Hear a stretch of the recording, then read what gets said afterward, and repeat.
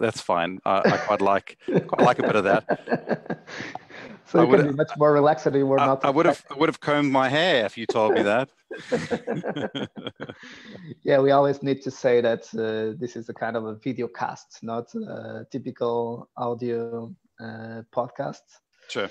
That, yeah, and we should be um, coming live at the moment.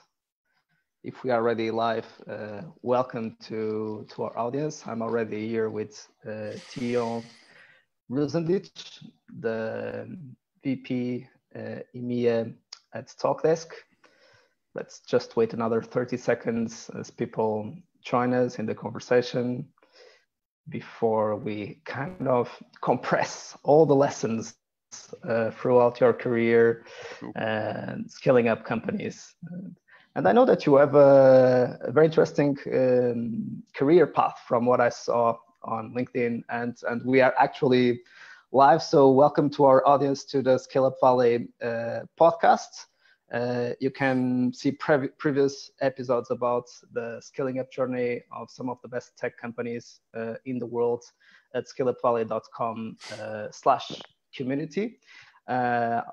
This is the 62nd episode of the podcast, and we have the pleasure of hosting today Tion Ruzendic, the VP EMEA at Talkdesk. Tion, thank you so much for joining us today. Great. Thanks for having me online. And apologies, I'm stuck at home today. I've been on conference call back to back, forecast calls today, and deal reviews, and also a lot of good business happening. So you caught me in my attic here in my study. That's awesome.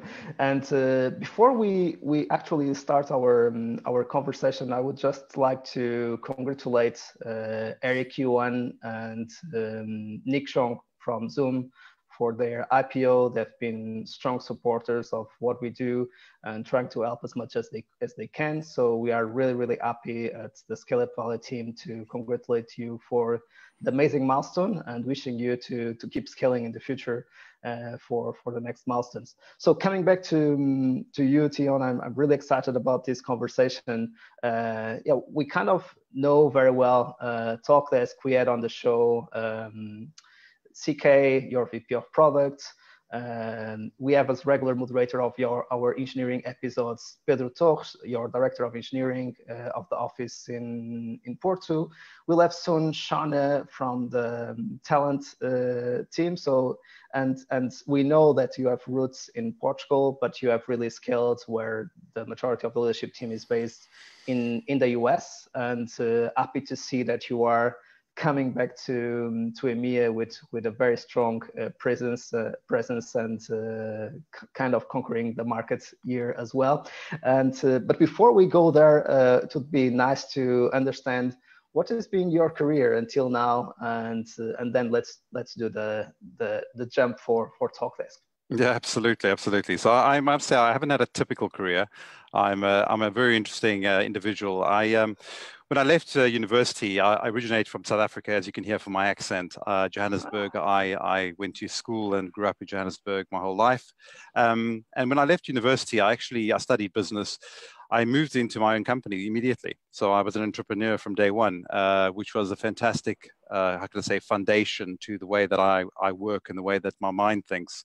So I'm very much of a person that's always had opportunities in my career and have looked for opportunities into my career to build the businesses, to grow teams, to support the growth of individuals, and really to have go through that journey of growth. So when I left, I had my own company. Like I said, it was a technology company. I did very well. I sold my shares off, and I moved into the UK at that point. And I worked for a number of large and small sized mainly American software companies over the few years. So people like BMC Software.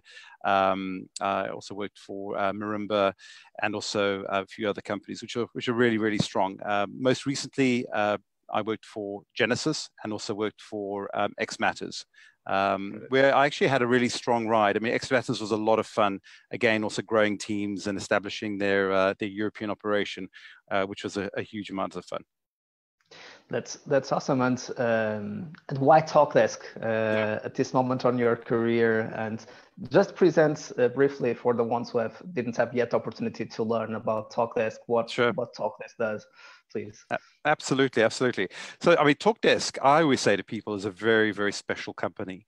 I think where TalkDesk are on their whole, if you want to call it hype cycle, where they are on their kind of their growth trajectory, I think they're in a very special position. As a company, what they do is, they don't do anything specifically amazing as far as, something, completely different to what other people do. But what they just do it so much better. They do it with so much more elegance and with so much more ease of use. So as an application, they provide, contact center software in the cloud, but they are the new fresh version of that. They are the cloud 2 providers. So the way that the product's architected, the way that their business has been built around being, very scalable, being very customer centric, and also being very adaptable to their marketplace and to the ecosystems that they operate in.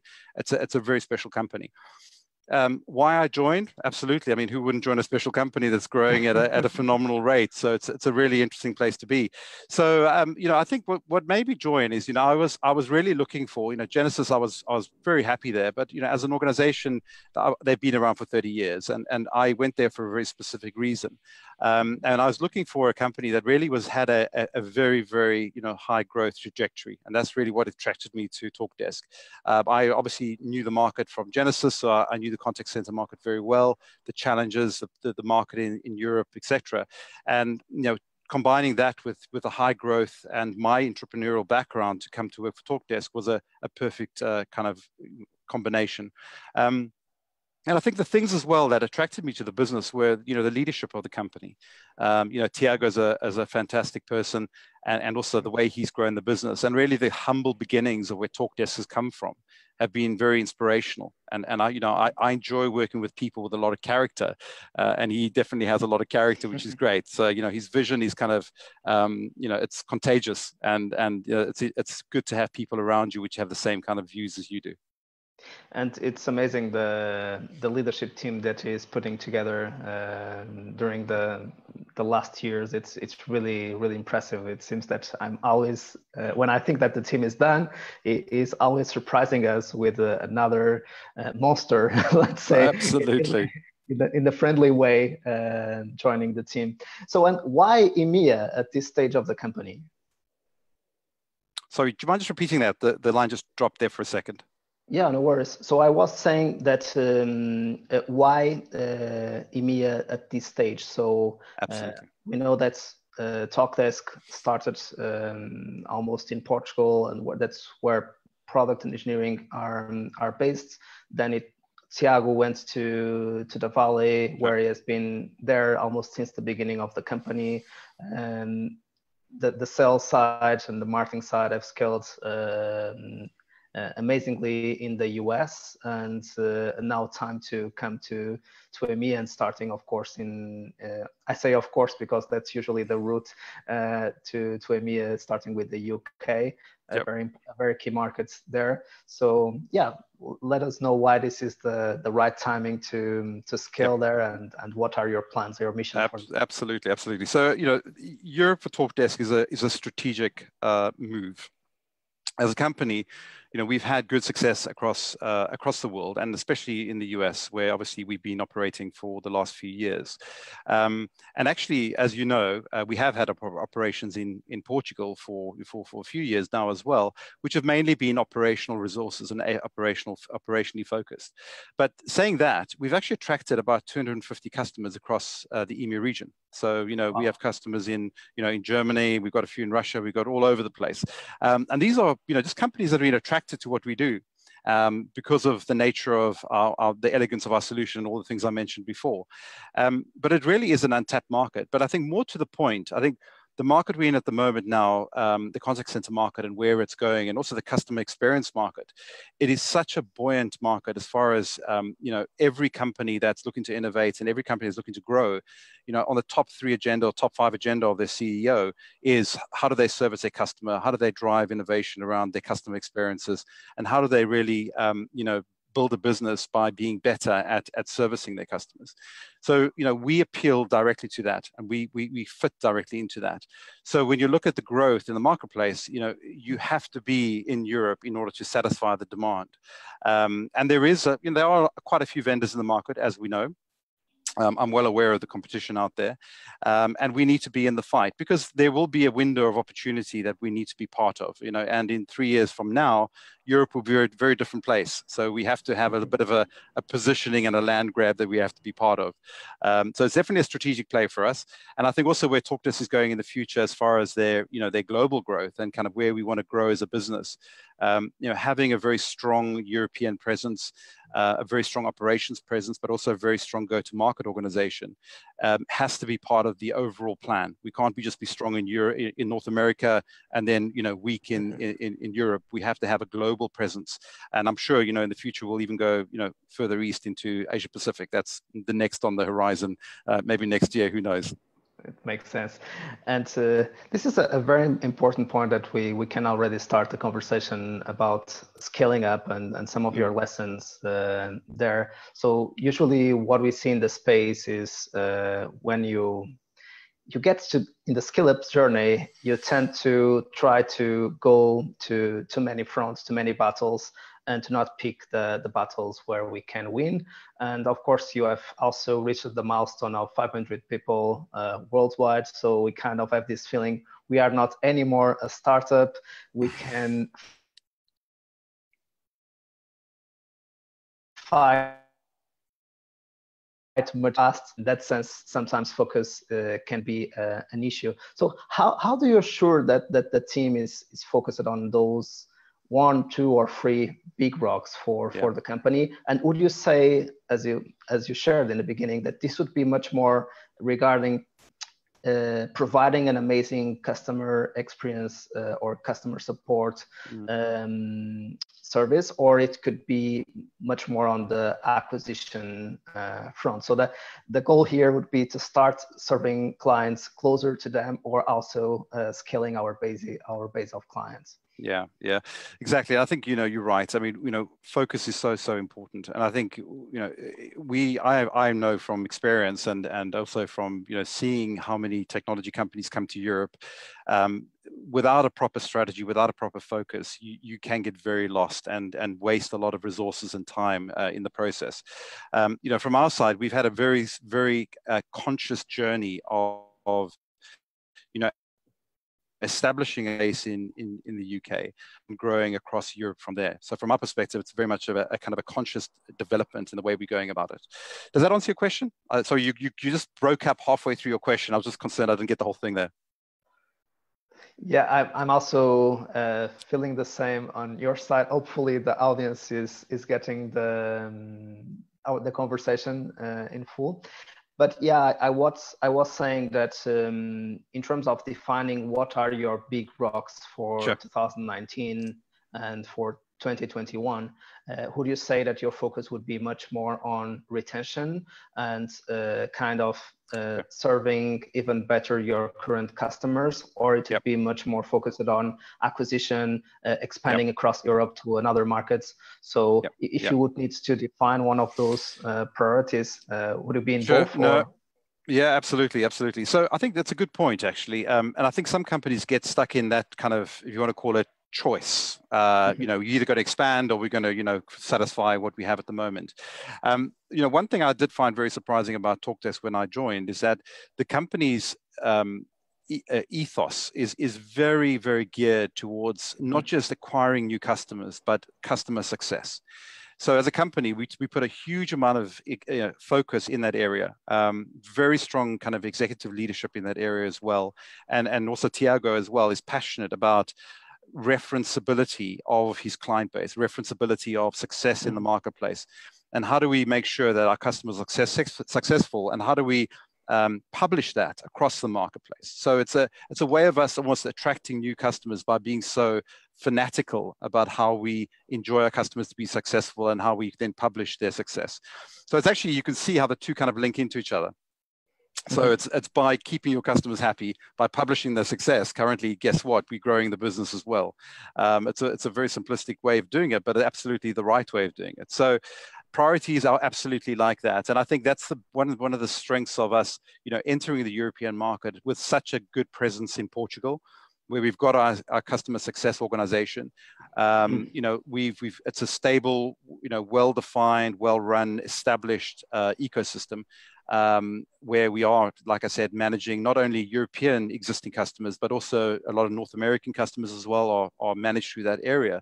So we've got that strength of positioning. So, it makes my job much more easier when I can, go prospect in London and we can attract new customers. And we've got this really established success customer base at the moment in place. This is a very good point that you raised it, because usually that's the second point that we talk when we are discussing how to scale up a company, which is alignment. And Sure. You just brought the importance of partnering with customer success to also accomplish part of your goals and the other organization goals. So especially at this stage with 500 plus people across the world with different time zones, almost since the beginning of the company, sometimes it's difficult to keep everyone aligned and the business moving in the same direction. So what are some of your main challenges kind of connecting with the functional leaders, with the market leaders? So what are some of your challenges that you've been facing when kind of putting everyone on the same page? Yeah, absolutely. It is quite interesting, because I think and I'll be frank now, I'm sorry, we have more challenges in the future. I think we're fortunate enough to be also a company of, yes, we are 500 people, but we still have got a very close management team. We still got a very close culture of communication. And I also think that, Tiago's also been very wise in bringing together people that have the same, almost cultural working style. So, naturally people slot in, they work together, they communicate well. And I think that's helped us align when it comes to, driving the business and making sure that we are all working in the same direction and pushing in the same direction. In addition to that, although we are a pretty young company, we have also got a good cadence around setting the vision of the business. So, as an organization, we've actually got a process, an OKR process, which I'm sure you've heard about before. Yep. So where you actually, you publish the organization's goals, and it basically trickles down through the organization. So everyone's aware of it, right from the CEO right down to the people that deliver it. And that helps because it provides that structure around what we need to do and how we all need to kind of pull together. So, as always, there's work to be done, but I've seen much worse in my career, trust me. That's a very good point. And just for people to follow why we are going into this direction in the conversation. So we started by understanding a little bit of more who is Tion and how was his career, how you move it to Talkdesk, why Talkdesk, why EMEA now for Talkdesk. Then we discussed it.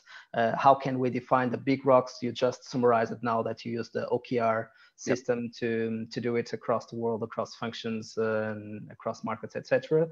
And now we were getting into more the alignment issue and assuring that everyone is on the same page. And I was thinking that, of course, if you have clear what is your strategy, what you want to execute, if everyone is on board, if you are focused, now you need to have the right people on board. And I assume that, of course, you said that Talkdesk has almost or more than 250 clients at this stage in Europe, which is a very good start. I would not say a start. It's amazing. So what are your challenges in terms of attracting talent to a market as the UK, where maybe Talkdesk is not the strong brand as it is in terms of brand awareness as in the US, for instance? Yeah, that's a very good question. And I think, if you had to ask me what are my kind of top challenges in general, it is definitely attracting talent and building the team. So there's two parts to this. One is attracting talent, but then there's also attracting the right kind of talent as well. We've got very, very big growth objectives in the marketplace. I'm sure I mentioned to you this already, or I may have not mentioned to you, but as a business, we are aiming to be about 50 to 60 people in the UK and across Iberia as a go-to-market organization. So that's excluding our operations that we have in Portugal, our development support, etc. out there. Which is a huge size. I mean, to give you some kind of an idea of scale, I mean, as a pure play contact center vendor, we would be, I'd say, the largest one from just a go-to-market team perspective, if you exclude all the additional components. So we're going from I'd say very small to that in a year. So that's fantastic growth. So with that comes huge amounts of pressure as far as growing the team. And it is very tough. As far as how to deal with that type of growth and what we've seen works, it is very much by leveraging every single resource that you have available to you. Simple as that. As an example, we do not use external consultancy, so we don't use agencies at all. We have a policy internally, which I think has actually helped us a bit, because it's actually helped us to kind of focus our attention on using resources that we have more control over. And what I mean by that is we have an internal talent team that is, at the moment now, we've just got now some talent managers in the UK, but before we were using the European and the American talent agencies, talent team in our company. But it's about leveraging the actual team that we have existing. So it's about using our own networks and actually trying to, just using the network and pushing further. And by that, we've actually managed to attract some absolutely fantastic people. And I think that if you put some effort behind it, you can achieve some really strong results. And so far we've actually built the team out. We're approaching now 20 people already. We started to do the development from January 3rd as far as growing the team. And we are a few months in, and we're already up to 20, and we've got another 30 people to go. So from that perspective, you can see the growth. And like I said, really strong people, really strong backgrounds. And we've also been, when you look at the kind of talent that we're looking for, it is the right kind of talent with the right kind of DNA. So, not everyone's the right kind of person to work for TalkDesk, as I'm sure, everyone's got their certain profile that we're looking for. But, the kind of company we are, being quite a disruptive organization, also having a certain amount of dynamism to how we work. We're very quick, we're very agile, and we also are a kind of a no-nonsense type of business as well. So we don't have time for politics. We don't have time for wasting time. It's all about how do we satisfy our customers, how do we make them successful, and how do we move forward. We attract those kind of people. So we've been lucky, and we really do put a lot of energy and effort in the process of finding people and then putting them through a very strict process that we go through, the recruitment process, to get them on board, and doing that in a very short amount of time as well. So that's another key challenge. That's a very good point, and maybe before going there, I was thinking about going deeper into the onboarding process, where there is always a lot of learnings. But before, and to make the question even more interesting to the audience as well, would be, what kind of roles are you hiring at this stage of the company? Yeah, perfect. Well, again, so that's a good question. So for my particular area, which is obviously the go-to-market group, the main focus is sales. We have two roles. It's commercial and enterprise salespeople. Then we also have, the additional supporting functions around that. So that would be your solution engineers or sales engineers, you want to call them. We also have channel people, marketing people, and then another layer of people around that which support us as well. So we also have, the talent managers, sales operations, etc. So it's the whole go-to-market organization that we have, but very much focused on the key component, which is the sales side. Not to forget about the management as well, because when you've got 50, 60 people, there's a layer of management or two layers of management involved there as well. Got it. And in terms of were the main things setting up the process of onboarding, I know that this question is really global. Sure. You might have some particularities in the local process. Sure. But is there any kind of lessons or learning points that you would like to share with the audience about things that are improving your onboarding process? Yeah, absolutely. So I think a few things. I mean, number one, I think you have to keep it simple. That's number one. I think sometimes people over-engineer the onboarding process and over-engineer the actual ramp-up process for people, which extends the timescales out and creates a lot of confusion sometimes. So keep it simple. The other thing is set expectations from day one. I think that's one of the things I've really learned is, that first week, that first day that somebody joins your company, if you give them the right impression and you set the aspirations and the expectations from day one, from the first minute, from the first second, from the first hour, it makes a huge difference to the entire experience that person will have in the company. And we've seen it in the past. We've even made mistakes where, unfortunately, maybe somebody starts at the wrong time or the structure wasn't perfect on that particular day. And we've seen that person's just taken that extra few weeks to get to a level. Whereas with other people, when you've just got that focus from day one, and you really set those expectations from day one. And the expectations I'm talking about are just the cadence of what you expect from their role, a very clear understanding of what their performance metrics are. And I'm talking about salespeople, for example, and also making sure they understand the culture of how people work in the company. So we tend to be quite focused on, activity, and also making sure that people are kind of, using the tools that we have in our company. So when we find when people are, when we give them the right structure from day one, they are a different animal.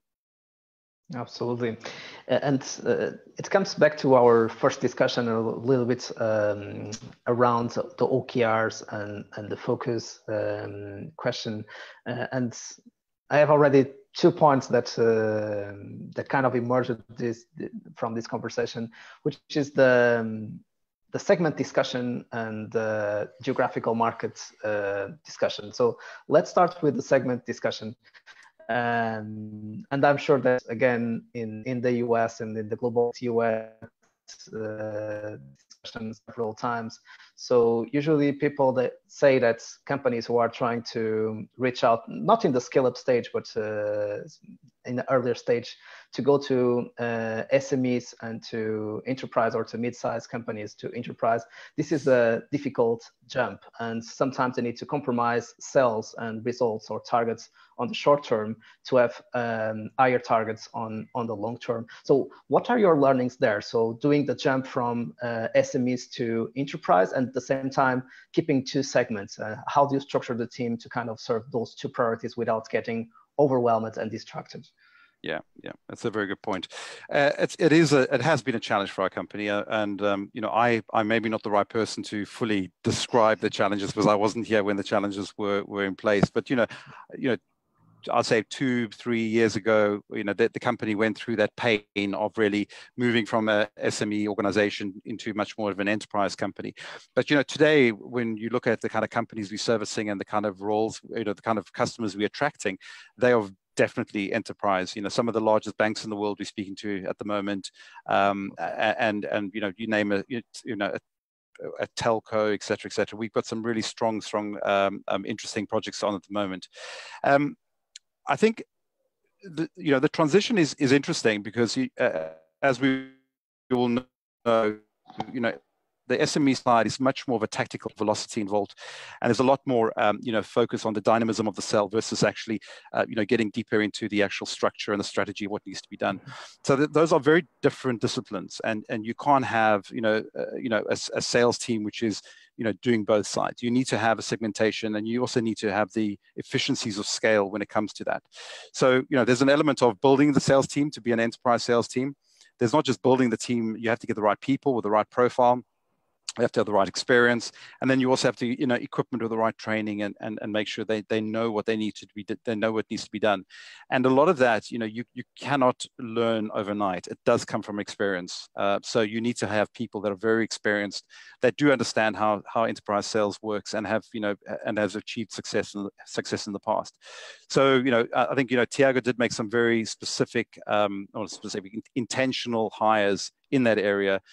So a colleague of mine, my opposite number in the US, Rolf, who's come on board from Genesis as well, and he runs the enterprise sales team in the US. And those type of people we need in the company because they have a view of what needs to be done and how we do things. as far as our segmentation, I think I mentioned to you earlier, we have two roles: commercial and enterprise. They are both strategic to us as a company. They just play in different parts of the marketplace. And for us, the commercial side is looking at companies that are they are smaller type of companies. They tend to be companies with employee sizes of somewhere between 200 to 500 people. We can obviously scale slightly lower than that. And then on the enterprise side, we're looking at companies from 300 to, upwards from that, hundreds of thousands of people, potentially even. So, the sales team will, as you can appreciate, it's very different because, in the commercial side, they are very quickly getting into quite senior people in the company. They can make a decision quite quickly. And the deal sizes are lower. The amount of people that you need to get involved in those deals, the value you need to build is slightly different. And it can be done in a much higher velocity. On the enterprise side, it can be quite challenging. And that's where you need the experience because, it's not easy to get stuck into a global bank and navigate a 12, 18, 24-month sales cycle with potentially, 100 stakeholders who have all got a political alignment in order to get the outcome that you need. So that kind of thing needs a lot of focus, and you need to have the right experience. So and that's why you have to hire the right people, I'd say. Absolutely, and this might be a good question. I'm sure that a lot of the Scale Up executives that are listening or that will be listening this conversation later have in their minds. So how do I get, if they are especially venture backed, how do I get to 100 million ARR? And they are doing their calculations of what would be the average contract value and what would be the number of customers that they would need to multiply in order to get to this magical number. And at the same time, getting the pressure on sales and on targets and kind of saying, we are doing the right thing. So we are growing number of customers and we are also growing on revenues, and maybe a bet on enterprise, as you said, might have results in 24 months. So, and we don't want to wait to see that the company will be scaling much faster, but it will take an investment. Also in terms of cash, which might be the last point of this conversation. And so what would you say? So you should start segmenting the team to be one person kind of owning one of the segments and another person owning another segment and building their teams across marketing and sales and customer success. I believe that it has also an impact there. So what would be your advice? Yeah, it's a good question. I think it's one of those interesting ones as far as, how big your teams are. Obviously, when you've got a small team, you have to sometimes, everyone has to kind of muck in and help as much as possible. Yeah. As soon as your team starts to grow out, I'm a big believer in specialization. So having a scenario where there's as much specialization as possible within the team, and there's measurement, and there is analysis on people's performance and reporting so that you understand kind of how do you industrialize the sales process as much as possible. That's a big thing that we are very focused on. And that's why we are able to, I believe, to kind of grow at the levels that we're growing, because, we've looked at this with a very kind of intentional view of saying, it all has to boil down into some, meaningful activities that kind of build and grow with the plan to actually achieve the kind of opportunities that we need to grow to. So for us, we are very, very focused on pipeline, focused on how do you make pipeline. And I think organizations a lot of the time, what they do is they get distracted by various things along the way when they start growing, but you have to do the right things every day. It's very much of a, do the right things constantly every single day. Make sure you're watching your business, make sure that you're building a repetitive model as far as how you are generating pipeline, how you're maturing the pipeline, how you're measuring the activity that's supporting that pipeline. And then you have to have the right sales execution, the right sales discipline in the sales team in order to kind of, drive those results through. So, when you get that ecosystem running properly and you get the specialization in place, that's really where you can start then tweaking it to make it as optimal as possible. But hopefully that answers part of your question. It's not an easy one, and it might be, of course, the topic of an entire absolutely of a podcast. But you just introduced an interesting topic, which is accountability, and sure. Talk about alignment, focus, and coming back to accountability and having the discipline and the routines in place to measure the right metrics, to take the right decisions, to meet daily, weekly, monthly. So how does your meeting rhythms or your huddles work to keep everyone on the same page and to keep everyone accountable? Yeah, sure. So, I'm a firm believer in, if you want something done, you measure it.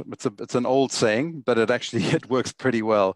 And I also think it's people, especially dealing up. Obviously, I deal a lot with salespeople, but salespeople like to know kind of how are they measured and what's important, and then not only just giving them the actual measurements, but actually explaining to them the reasons why they're important. And I think once the business buys into that, I think you can get a lot more buy-in to what you're trying to achieve. And we spend a lot of time in educating our organization, educating our team to understand the reasons we are measuring certain things and why we're doing it, and we're getting a really strong result coming back. We measure the fundamentals, so the basics, if you want to call it that. So the key things, calls made, emails sent, the basics like that. But then we also look at other things, like we look at, for example, how are people managing their accounts and how are they expanding the reach in their accounts. We also look at, obviously, pipeline. So we're looking at things like, how is pipeline maturing over time? So, how are deals progressing through the funnel, and at what stages and what timescales they're moving through the funnel. And the ramp up as far as supporting the sales team is also very important. And this comes back to your earlier question about, how do we onboard salespeople? So as hard as it is to find somebody, you can't just find somebody, put them in a role and say, go knock yourself out. It's a case of how do you support them? Because, you spend so much time and energy finding a person, training the person, onboarding the person. And if they're not going to be successful, you're effectively going to push yourself back 6 months to a year to find somebody else and go through the pain of finding a new person. So you've got a lot of investment in that person. And, one thing that I'm a firm believer in is that you need to make that person successful. So, if you've gone through the pain of hiring them and putting them in the role, you have to go through the pain of then making sure they're successful. And I think, when you surround a person with all that structure, with the measurement, with the support that they need, and then also give them the vision that they need in order to be successful, so they understand why they're doing things and they understand how their role fits into the global opportunity. You can get a lot of performance out of somebody, and that's really what I like to focus on. And then if you layer on that, obviously the measurements there, so that if you find a scenario where the numbers are not adding up, you can then quickly jump on that and say, how do we support you further? And support the person, in longer term. And talent success, kind of a new word for the discussion and for a new function and a new role. And in terms of meeting rhythms, do you have any kind of weekly meeting putting together all the sales team? So how does it work? Yeah, absolutely. So you're asking me some nice technical questions, which is good. I like it. So I'm also a firm believer in, I like to start the week and I like to end the week. And I think, that's a really good thing. So we have we call it a kind of a meeting huddle, a sales huddle every Monday morning.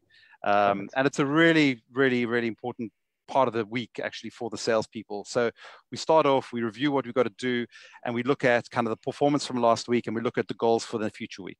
And we do that as a sales team. It gets everyone going. It gets everyone fired up. It gets everyone honed in on what they need to achieve for that week. We also include other functions. So we bring in marketing. We bring in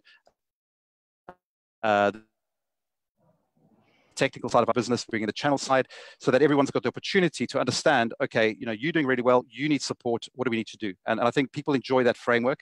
Monday mornings, like I said, are always a good time, not too early, but not too late. and then Fridays, we actually loved ending the week on a particular, a kind of a high as well. So a little bit more of a, I'd say more of an educational type of session. We did ours at 4:30 this afternoon, UK time.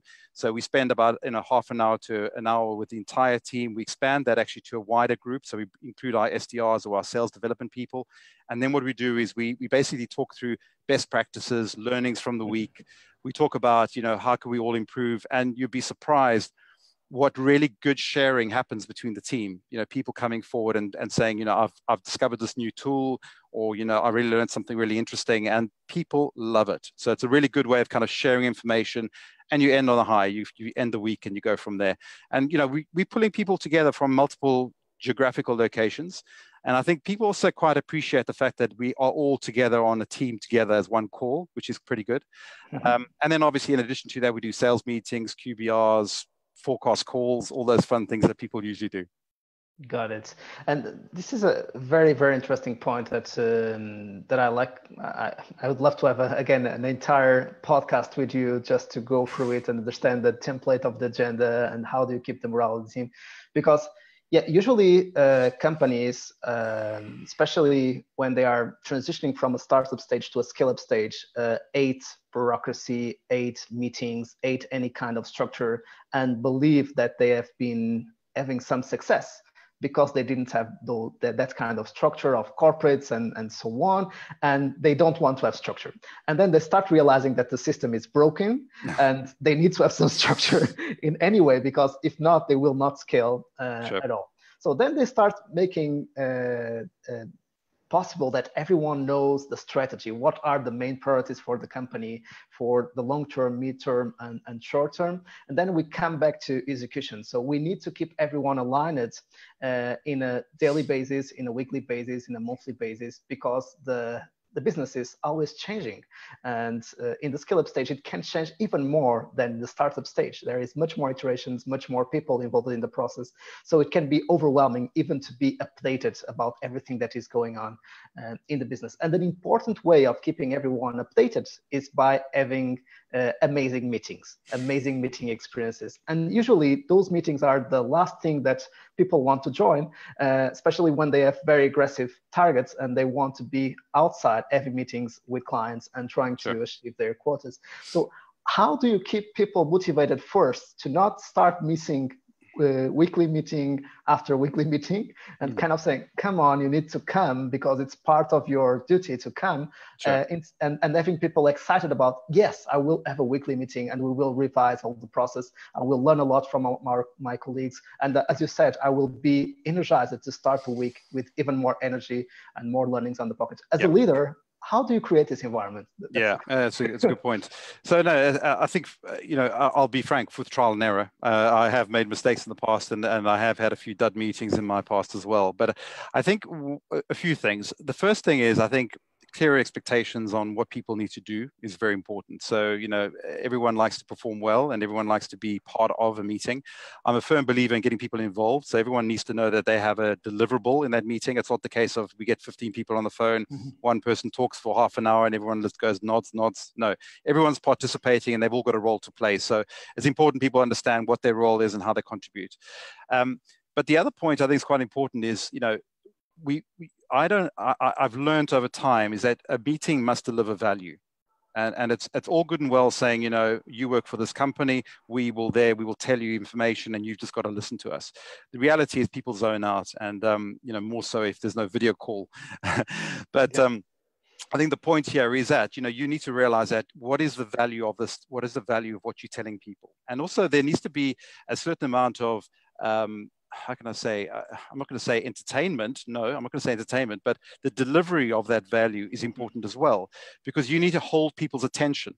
So, if you're coming with a very dry message for half an hour, people are not going to engage with that. So it's about how do you package that up? And there's a certain amount of preparation that's needed as well. So for example, if you can imagine, our end of week meetings are called TGIF, you know what that means. And we basically, before we do that meeting, it's not just we all jump on a call and it's a very simple thing. We actually have preparation calls for that subject matter. We agree on the subject matter. We prepare what we're going to be showing. We prepare slides, and we don't make it dry. We make it a bit, there's motion happening. We have videos showing. We talk between ourselves. We got some energy in the room, and I think that's important. And you can hear from people's engagement in the meeting, that they enjoy it. So I think it's what you put in is what you get out, and I think it's expectation setting around the table as far as what you expect from people to bring to the meeting. Got it. And we are almost at the end of this conversation, and so many questions, so many points that I'd like to approach. Sure. And we didn't expand also on the geographical structure of a sales team, but I'd like to close with the last piece of the scaling up framework that we keep discussing week after week, which is the cash component. Of course, the sales team needs some time to start creating value. At the same time, the good thing is it's very measurable and very easy to measure if it is working or not working. But in a cash perspective, you need to allocate your resources in a wise way, and you can be more aggressive or more conservative on hiring and on defining the targets that you want to achieve. So how do you manage this trade-off of being more aggressive, or hiring more people and putting yourself in pressure because the cash flow will be kind of burning much quicker, and if you don't start meeting the sales quotas, this could put the company in trouble? Yeah, absolutely. Good point. So we are fortunate enough, or two things. So we're fortunate enough to have a very good sales operations organization in our company, who have really been instrumental in structuring our growth, which is very important because, I from my career, obviously I'm very well experienced in building teams, putting the structure in place, motivating, coaching, and client acquisition. But as you saw, as you know, people like me are very much about going ho, build, but we need structure below us. And I think it's important to have the sales operations people in place to provide that structure. So one thing I could definitely say is, put in place a plan. And the plan has to be comprehensive, but also very realistic. And there's always going to be a balance between being pessimistic and over enthusiastic. Set something which is realistic, and then have management checkpoints as far as how is progressing, and are we on track, and have those KPIs that you can measure. Is the pipeline growing at the right rate? Is the hiring coming in at the right rate as far as people being added to the process? Have you provided enough time for people to get onboarded and actually be able to contribute to the actual business? So I think the plan's important, realism in the plan's important, measurement of the plan's important. And then, if you get those factors right, then you also need to, if one of those leading indicators are not coming to, building up, you need to be able to jump on that and then say, can we contribute to it? Because I think you're right. I think a lot of companies take a bit of a haphazard view to planning, and they don't really check in to see the progress, and they don't really understand, what are they building and why they're building. And then, like you said, before you know it, you've got an organization that just can't sustain itself. So there's a bit of that needs to be put in place. And impact on the morale of the team with scaling, and then needs to downsize to scale again later. It can create a recessive or a recession circle. Sure. In the confidence sure. of the team, which can be very dangerous. So we are on time, and I would love to close the podcast with one of my favorite questions, which is, if you would have the opportunity to meet Tion 10 years ago, give him an advice and have a frank conversation face to face with him, what would you tell him? Oh my God, that's one thing. That's a question. What would I tell him? That's a good question. I would tell him to have invested more money in property. Okay, that's a very good answer. I never got that one. So why? I need to ask why. Why? Well, we've had some good growth in property over the last few years in the UK, and I think if I look back, there were a few opportunities I should have put some money in more property. I did put some money in property, but I should have put more money in property. Maybe leveraged myself more on the property side. But no, that's just one that came to life there as well. From a career perspective, I think. I think risk taking is important. I think maybe you also need to know in your career sometimes not to stay too long. I think there's also a view of get to a point where you've got everything out of the opportunity, and then make a conscious move to move on. I can say there's maybe one or two parts of my career where I think I could have made a more conscious jump quicker. But you learn from these things and you get value in other ways. So all good. Amazing. Tion, thanks so much for this amazing conversation. So many lessons, so many points to be applied. And to our audience, thank you so much for joining us. If you want to get to know more about what some of the best scale-up executives in the world are doing to scale their companies worldwide, feel free to visit us at scaleupvalley.com/community, and you would get 62 episodes today to watch across different functions, different geographies from some of the best companies in the world. Tion, thank you so much. Pleasure, Mike. Thank you. See you all next week. Thank you very much.